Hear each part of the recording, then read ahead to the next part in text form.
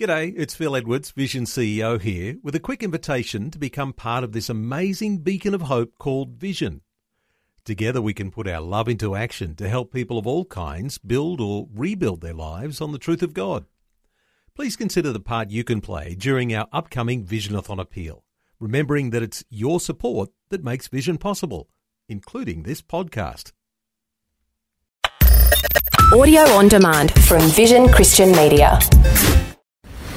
Coming up today on The Story. I struggle to read and write. What's today noted as being dyslexic. So I struggled all through primary and high school, not being able to read and write.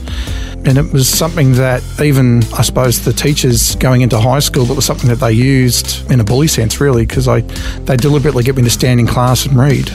And the whole class would just break up laughing. And I suppose at that point it was their way of trying to control me.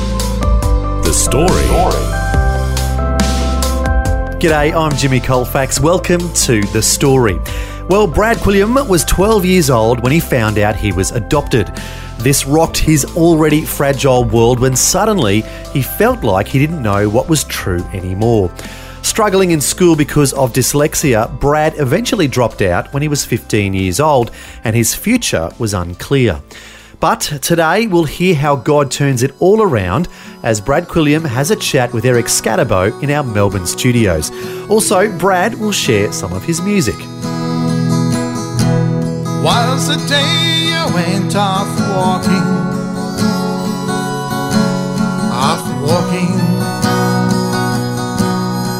you found me, and the time I was broken,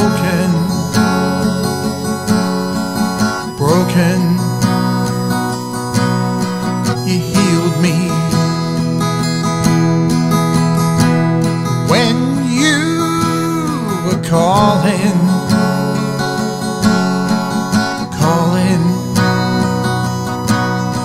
you called me. That's the song You Found Me, written and performed by our guest today, Brad Quilliam, about the day he put his faith in the Lord and about his walk with the Lord since that day. Brad Quilliam, welcome to the program. Thanks, Eric. Thanks for having me along. Glad to have you with us, and thank you so much for sharing that song with us. Tell us what inspired that song. That song is testimony of my life. And a lot of the songs that I've been led to write in one way or another have reflected my life or some type of experience that I've gone through. So it makes them real, and it makes it, I suppose for me, it inspires me to be able to perform them too, because I know that there's meaning to them. And I think that's important. And I think that from the songs, from what I've been told from others that listen to it, that it encourages them as well, because they feel the heart, they feel that, and there's some sort of connection because it's something that I've either gone through or I've experienced that encourages others. Okay, we'll hear more of that song a little bit later, kind of reflecting over your life.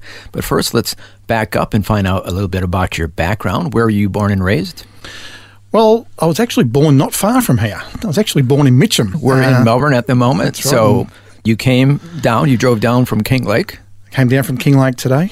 And you were born west of here? Yeah, so I was not far from here. I was born in Mitcham. So okay, all right. I was actually adopted from birth, and I suppose that's something that I've had to manage in my life.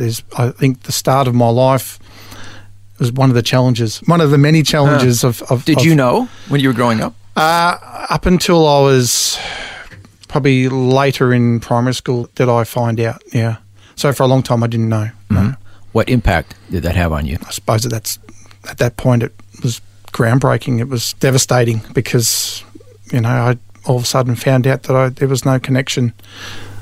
There was no connection. That's the way I saw it. And then I started wondering, where do I fit in this world? Who am I related to? Who are my family? Yeah. So it's kind of messing with your identity, it sounds like. It did, yeah. Yeah. And I think that the other thing was that you all of a sudden realise that what you once thought was reality was not the reality as well. Yeah. And how old did you say you were when you found out? So it was later in primary school. So okay. I guess that would be 11, 12, something like that. Yeah. So that's causing a bit of confusion for you. Yeah, it did. But something else in school caused some confusion for you. On top of that, I struggled to read and write. What's today noted as being dyslexic. So I struggled all through primary and high school not being able to read and write. Did you know what it was? No, I just felt that I was terrible at learning. And, I couldn't write and I couldn't read. So, and everybody around you is doing it. Oh, no problem. Everyone, yeah. So you thought something was wrong with you? Yeah, I thought there was something wrong, or maybe I wasn't paying attention. I didn't have good attention span at the best of times. And it was something that even, I suppose, the teachers going into high school, it was something that they used in a bully sense, really, because they deliberately get me to stand in class and read, and the whole class would just break up laughing and things like that. Meanwhile, you're feeling terrible. I knew when they asked me to do it, I'm thinking, don't ask me. And they would say, right, we need you to get up and stand up and read. And you think they knew what they were doing? Of course they did. Yeah. Oh, wow. It was deliberate. Mean. Yeah. It was their way of, I suppose at that point, it was their way of trying to control me or trying to, How was your behaviour otherwise? Well, I think when you're struggling with so many different things, you're trying to fit in. So I think one of the things that I tried to use was humour. I was a very good cartoonist, so I could draw. Okay. And I was the school cartoonist, so I could actually, my art was brilliant. But the academic side of things, those sort of things, not so much. And then I suppose my behaviour spiralled as well because you're trying to fit in and then you're being disruptive because you're trying to get people to laugh and those sort of things. And so you become a disruptive student. And then eventually not a student at all. Yeah, I was a bit over school. I felt that I struggled. My behaviour, I had a lot of anger issues and things like that because of the frustrations of all these things were not as everybody else had. And so there was some frustrations there. I think... why is this happening to me? Nobody else seems to be having these unique struggles. Yeah, and I think that I used to run away a lot. So I was one of those kids that would either fight or flight. And I didn't like to fight. I was good at it, but I didn't like to do it. So I felt that by running was probably a good way of dealing with things. So I spent a lot of time on my own growing up. And that then raised questions for a lot of people because they couldn't understand why I was running away.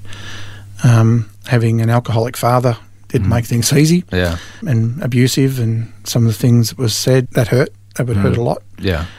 Yeah, so my way of dealing with it was just to run away and be on my own. And I actually found peace in those times, when I was away. And what was the lowest point, you would say? There was probably a number of those areas that were low points. I think nowadays they talk a lot about abuse. They acknowledge that, the bullying that would go on that the school allowed. From other students? Yeah. And if you're a younger student and you've got students 3 years older bullying you, they didn't seem to pull it up. So you're sort of dealing with a lot of that sort of thing. And I suppose back then it was more of a sort of a toughen up attitude, and that's what you had to do. So the way that I then, as I said, I was a good fighter. So if I was cornered, then I would fight. And once I would start, I wouldn't finish. And that was the way I went. I would then just sort of lose control. Oh, just all in. Yeah, just lose control. And so that I didn't like, but that is what I had with me. And I found many times, particularly as a teenager, find yourself cornered or even playing sport. I played footy and I enjoyed playing footy, and it was one of the things that even back then they could see that you could quite easily take care of yourself and you could take care of others as well. And so it was something that they promoted and it was part of the instruction. Oh yeah. So something that you didn't like because you were kind of getting out of control was being promoted. And it was part of their game plan. Part of the game plan. Well, at 5 minutes in, you're going to lose control. Well, you look at games like ice hockey, you look at games in rugby and some of those games where you'd use violence to your advantage, and that's what was done. Okay, and you're 16, 17 years old. Well, it was even earlier, 14, 15, yeah. And I decided to leave school and started working as an apprentice printer and then left home at 16. Went on very much a spiral of addictions and things like that, more antisocial behaviour. And because you're getting older and you're getting bigger, you do a lot more damage, and I didn't like where things were going. It was quite destructive. But strangely enough, I didn't grow up in a faith family. Yeah, tell us about, was there any faith at all? Well, I did get a lot of it from TV. So I would watch The Ten Commandments. Oh, yeah, with Charlton Heston. Yes. Or I would watch The Greatest Story Ever Told, which was on the life of Jesus. Yeah. I loved it. Yeah. And the thing that I loved, there was two things I loved. One was the forgiveness that was provided in the Ten Commandments. And I saw there was the moral behaviour. I thought, right, okay. But then when I would watch the life of Jesus and listen to what he would say, and he asked about forgiving one another and being able to walk in love and things, I thought, I love how that sounds. I love how that is. Can that happen in my life? Yeah. It was what I experienced when I was 18 years old. Well, according to your song, you went walking. I went off walking, yeah. But I guess it wasn't literally. More of a metaphor. So it was very much like the prodigal son type of situation, although, you know, I was reckless all the way from birth, really. And I got pretty sick, and I was living at my auntie's place at the time. I got pretty sick, and she came and said, would you like me to pray for you? And I said, yeah, sure. And she said, well, okay. She said, now, I'm going to speak in a strange language, so I don't want you to be scared. I went, what can scare me? And she prayed for me and then spoke in tongues. That's what it was. I never heard it before, never knew about it. And when she started speaking in tongues, I just opened my eyes and stared at her, and I thought, what's my auntie doing? And she said, well, you're in the Lord's hands now. And she got off and walked away. And I kept on thinking, what was going on there? And all of a sudden I realised, because what was happening was my throat was closing. And before I knew it, I realised, because I was struggling to swallow, all of a sudden I could swallow. And I went, I'm okay. Yeah. Everything's good. And I was struggling with this, for a while. I thought, what's going on? What is this? And I said to her, what's happened? And she said, well, the Lord healed you. The Lord can heal me. And then I said to her, what's going on here? And she said, well, would you like to know? And I said, yeah. So she pretty much gave me the story from Adam and Eve all the way through to the return of Christ, and then to what would be happening after that. And one day meeting the Father, and I said, well, wow, I want this. This is what I want. And I started going to church. Oh, I entered the water.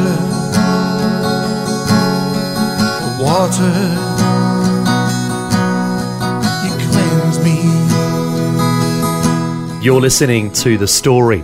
Today, Eric Scatterbo is chatting with Brad Quilliam in our Melbourne studios and sharing some of his music. We'll hear more of Brad's story and find out how God turns his life around when we return. If this program has highlighted something you'd like prayer for, we'd love to pray for you. Call 1-800-PRAY-FOR-ME. That's 1-800-772-936. It's a free call. Or text 0401 132 888. Hi, I'm Jimmy Colfax, and this is The Story. We're continuing with Eric Scatterbo chatting with Brad Quilliam from Kinglake in our Melbourne studios. As we heard before the break, Brad went through a difficult childhood filled with struggles at school because of dyslexia and having his world rocked when he found out he was adopted. Now we're going to hear how God turns his life around. Also, Brad will share some of his music. He gave me life so I could follow, seek you, serve you, appreciate the gifts you've given me, given me.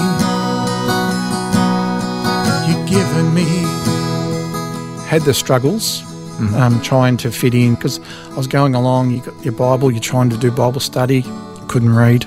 Oh, yeah. So I prayed to the Lord. I said, Lord, if you could help me, how am I going to learn and understand about you when I'm struggling to read? I can't comprehend even these words. Then I've got to apply them to my life and have this transformation occur. So it wasn't long after that that I ended up moving back home to my parents' place. And certain situations occurred. My mum, who'd been spending time with my auntie, said to me, would you like to pray together? Now, had she ever said anything like that to you before? Maybe as a little kid, that when I asked her how to pray and things like that, she'd showed me, but no. So this is just out of the blue. It seemed to be out of the blue. Yeah. So we prayed together in the lounge room because I had addictions and all these different problems. And I've never drunk since. Is that right? Yeah, never drank since. The Lord just took the addiction away. So I never had the urge to drink anymore. Yeah. Just from that time? Just praying to the Lord. And my mum praying with me together. And your father? So my father being an alcoholic, because my mum was going to support groups because of both of us. But over the time, over the years, Dad came to the Lord as well. And he was delivered of his addiction as well. Yeah. Fantastic. Yeah, so he's passed away now, but, before he passed away in his life, the Lord touched his life and he started going to church. And oh, fantastic. So both you and your addictions and your father and his alcoholism. Yeah. And your mother? And so Mum has a faith. I suppose that it showed her what the Lord's capable of doing. It strengthened her faith. Well, we want to talk to you about some of the things that the Lord has done in your life since that time. You got married. Many children. Not long after that, I'd met my wife, and she started coming along to church with me, and then we got married. We had kids, 4 kids very quickly. She became a Christian? Well, she'd grown up in a church family, but dedicated her life to the Lord and started coming along to church with me regularly. So, and we had 4 kids, started up a business over that time, employed well over 100, and a lot of the young ones, or various ones from the church, or ones sort of floundering around. The Lord called them while they were working with me, and they started coming along to church as well. And so you're kind of using the business to kind of the Lord was nudge them to church. I think the Lord was using it in that way, definitely. Yeah. So I think it was a safe place for them to come out of the world and be nurtured and come to the Lord. Yeah. Now, we mentioned that you came today. You drove down from King Lake to be here in the studio in Melbourne. Yeah. 2009. 2009 in King Lake, Black Saturday bushfires. How did that impact you? Well, I lost my home, lost my friends I was with on that day. We were performing down at the Country Music Festival. And I was president of the Business Association. We'd set up the arts group at the time. So I was involved with an arts-led recovery and economic recovery. We then set up a youth organisation. We got funding to build a youth centre, and we established a Rotary Club as well. So we set up a number of different ways of supporting our community and the people, more so than anything else. And I think over that time, it's been over 10 years now, I was funded by state government, employed by and contracted to local government to head up and to lead economic recovery for a few years. All that experience, talking about community, arts-led, youth, has led me to other parts of the country in supporting drought and flood in communities. Weren't you the kid that didn't do well in school? Yeah. Look at you now. Yeah. So, I've been appointed by state government to sit on the Adult and Community Further Education Council for Hume. Yeah. I said, how could you want someone like me? They said, because of your experience. Yeah. Your industry experience, the things that you've been doing with the community, you've got a lot to give back in understanding about these things. It's not all about grades and paper, handing in tests. Sometimes it's about life. It is, and I think that the Lord always taught me about integrity and to trust, and I felt that being in business for so long, I had customers for nearly the whole time I was in business, the same customers. Yeah. And they said to me, we can't go anybody else. We don't trust anybody else. They trusted me. And I felt that I achieved that, at least, that I was trusted. And then through the recovery, one of the things I encouraged was hope, integrity.